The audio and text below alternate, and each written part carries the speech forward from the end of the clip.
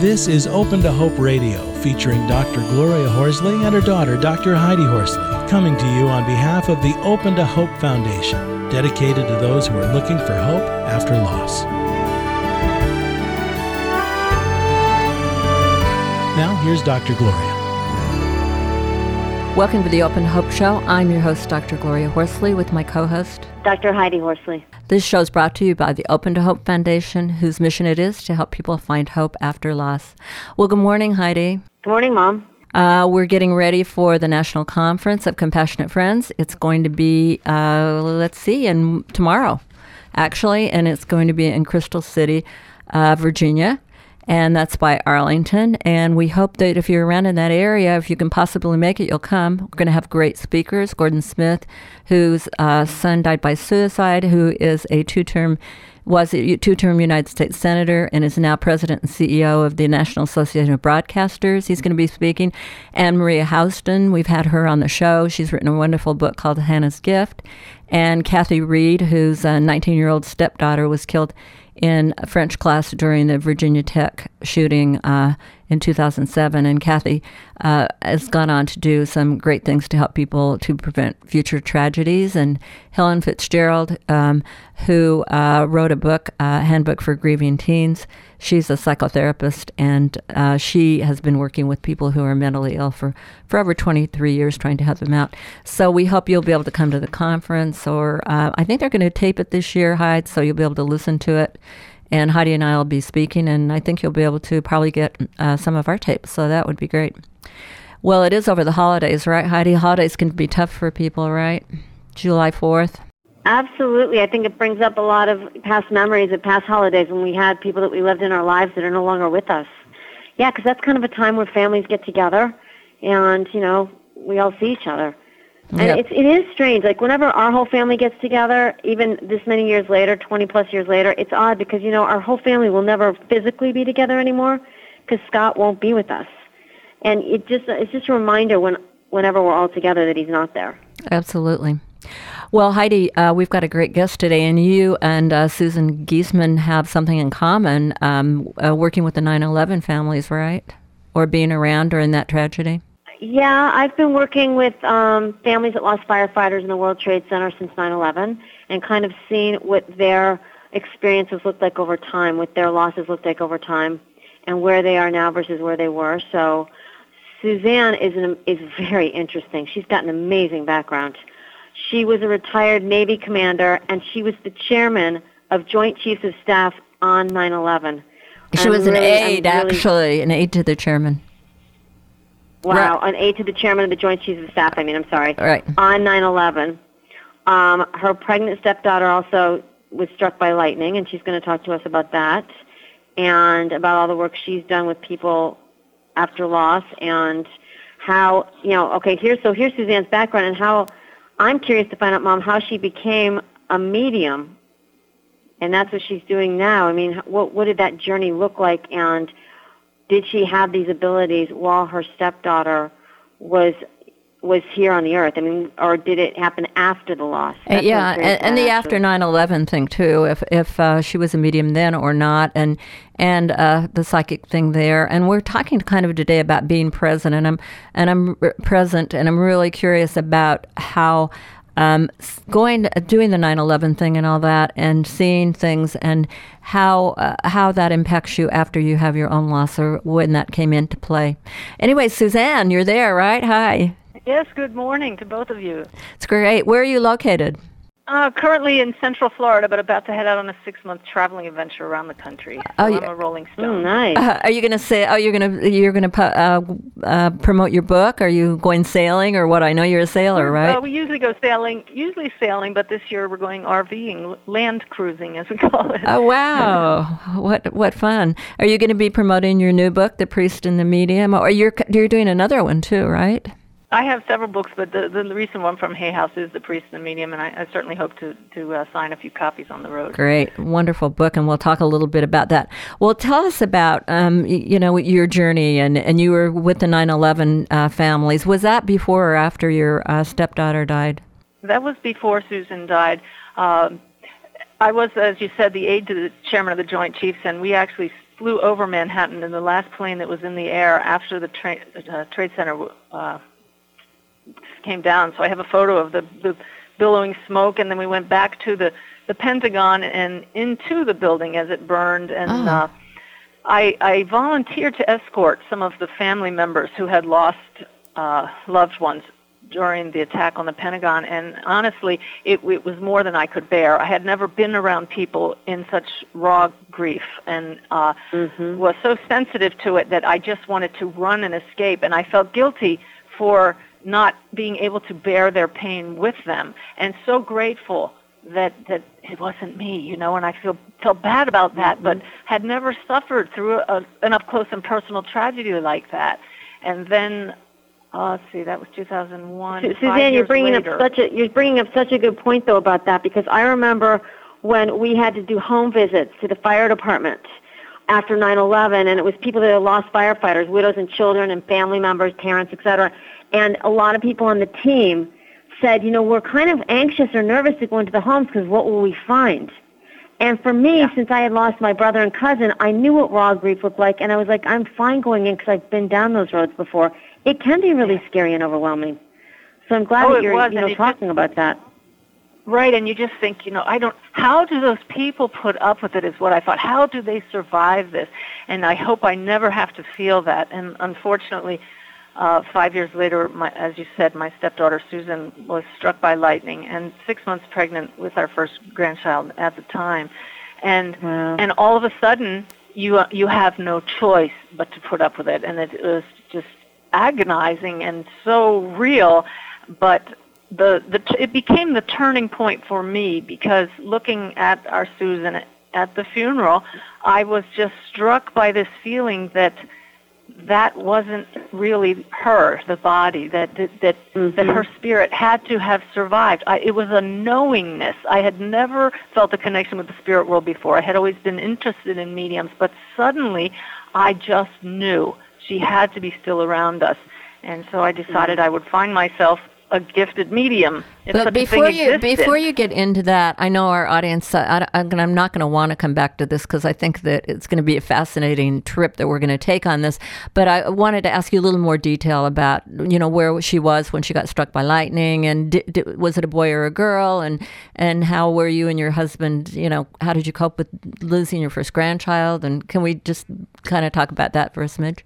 She was reporting for duty. She was a sergeant in the Marine Corps, and she was just reporting for duty, walking across the flight line at her squadron, and out of the blue, was not even raining, a bolt of lightning struck her, and she never regained consciousness, and of course the baby was lost as well.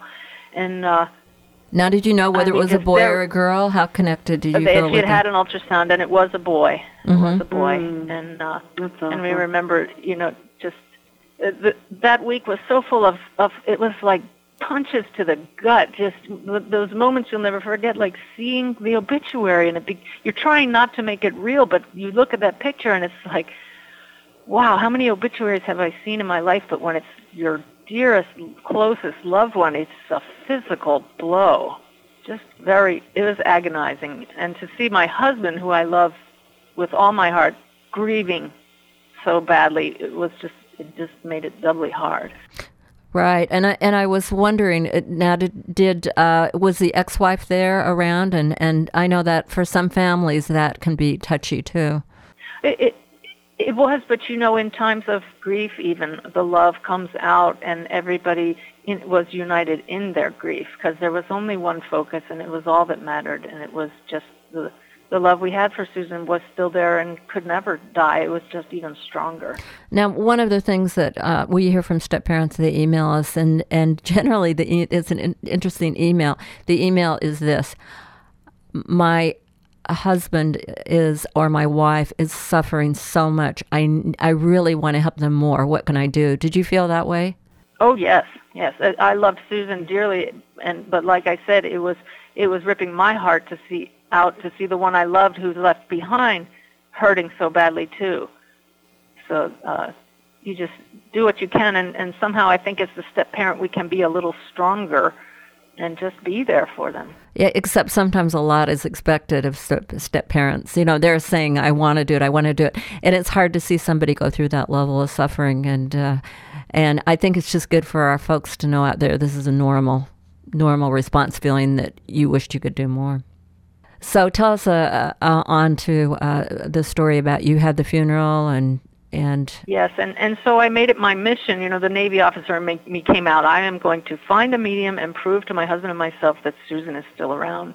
And I needed it. And now, to be what the best made you in the decide country. to do that? What made you decide? How did you get the idea for a medium? I had always been drawn to mediumship. It fascinated me, and it's certainly becoming a topic that people are interested in these days.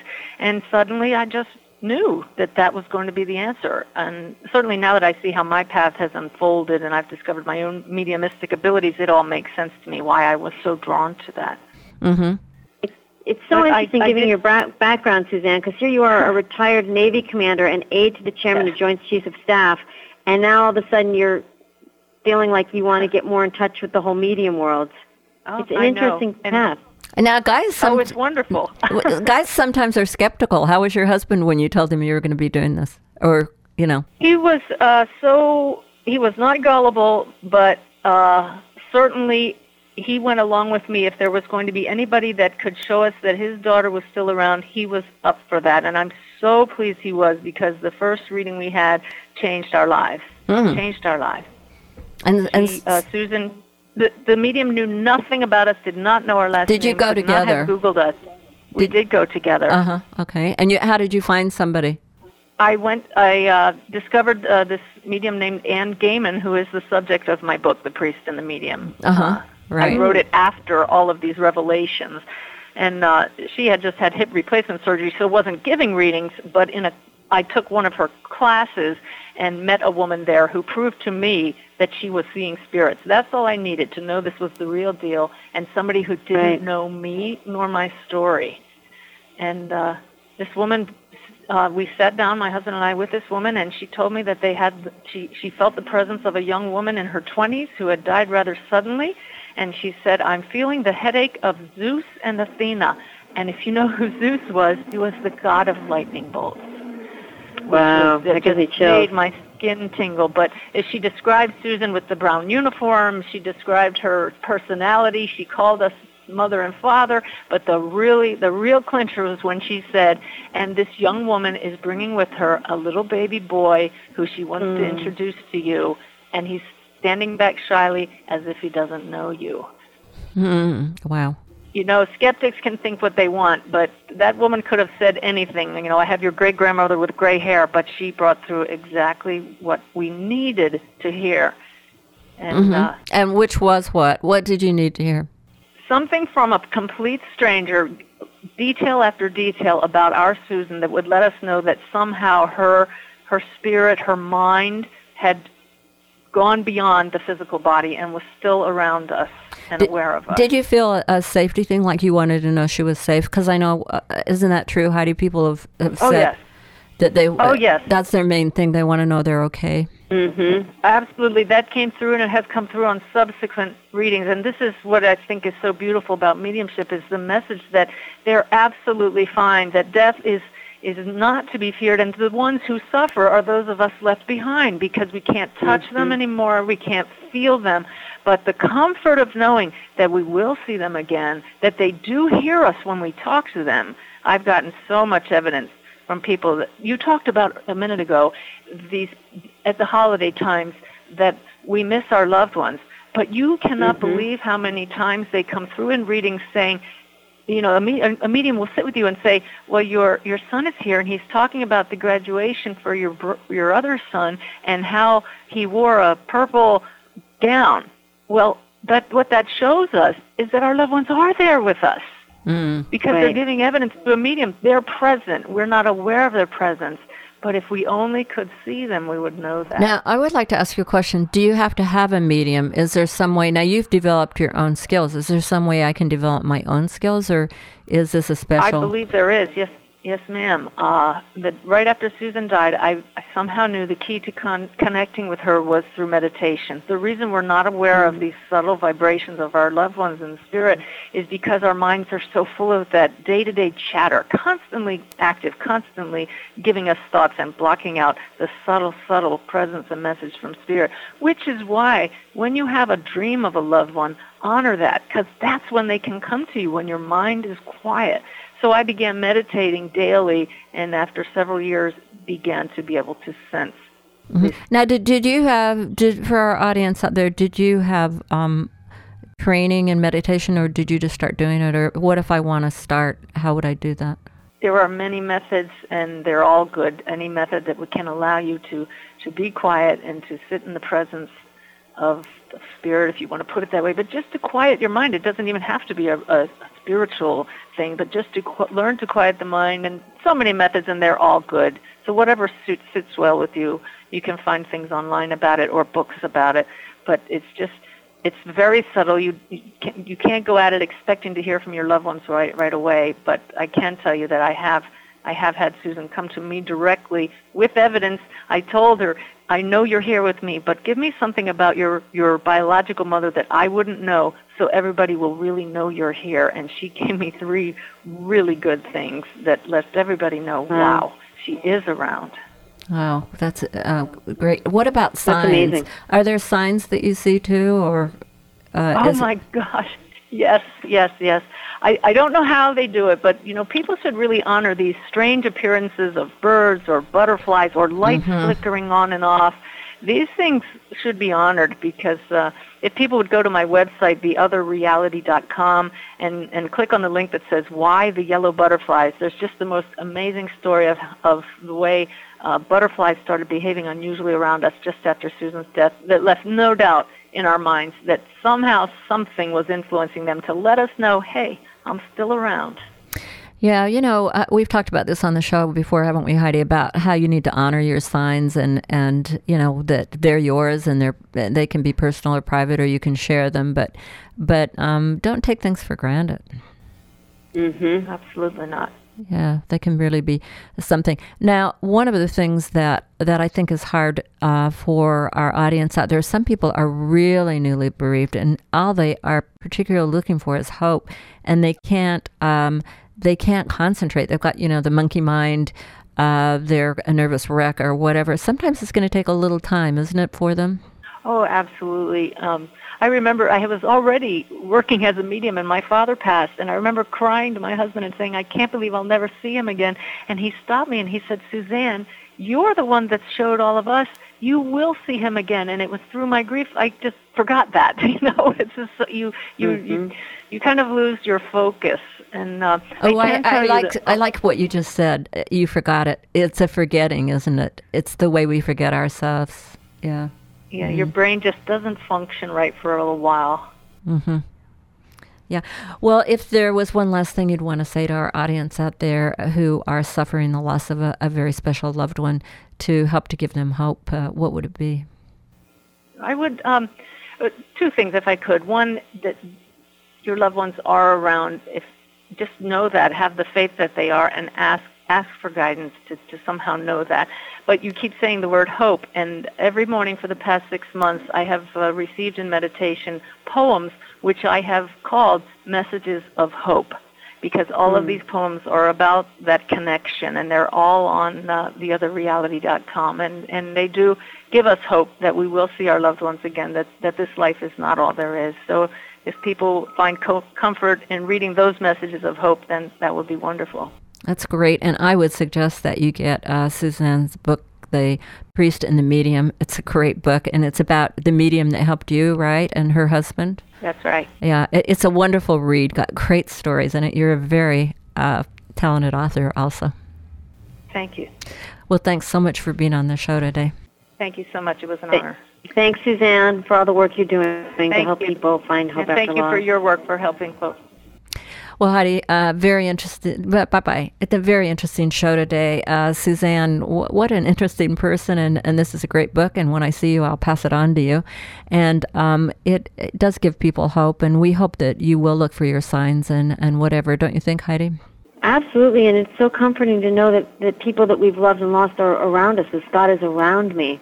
Even though I can't physically hold him, he's here, and I love that idea. Absolutely. Well, you've been listening to the Open to Hope Show. I'm your host, Dr. Gloria Horsley, with my co-host, Dr. Heidi Horsley. Please stay tuned again next Thursday at 9 a.m. Pacific Standard Time, when we'll be posting a new show on the Open to Hope site. You've been listening to Open to Hope Radio, hosted by Drs. Gloria and Heidi Horsley. Like today's edition, all of our past programs are available on demand at opentohope.com, along with helpful articles, videos, resources, and links to help get you through the toughest time of your life. You can also follow us on Facebook and Twitter and sign up for our monthly newsletter. Again, that's opentohope.com. Check it out today. Then be sure to stop by next Thursday at 9 a.m. Pacific Time, when we'll be posting another edition of Open to Hope Radio. Remember, others have been where you are. They made it through, and you can too, as long as you're open to hope.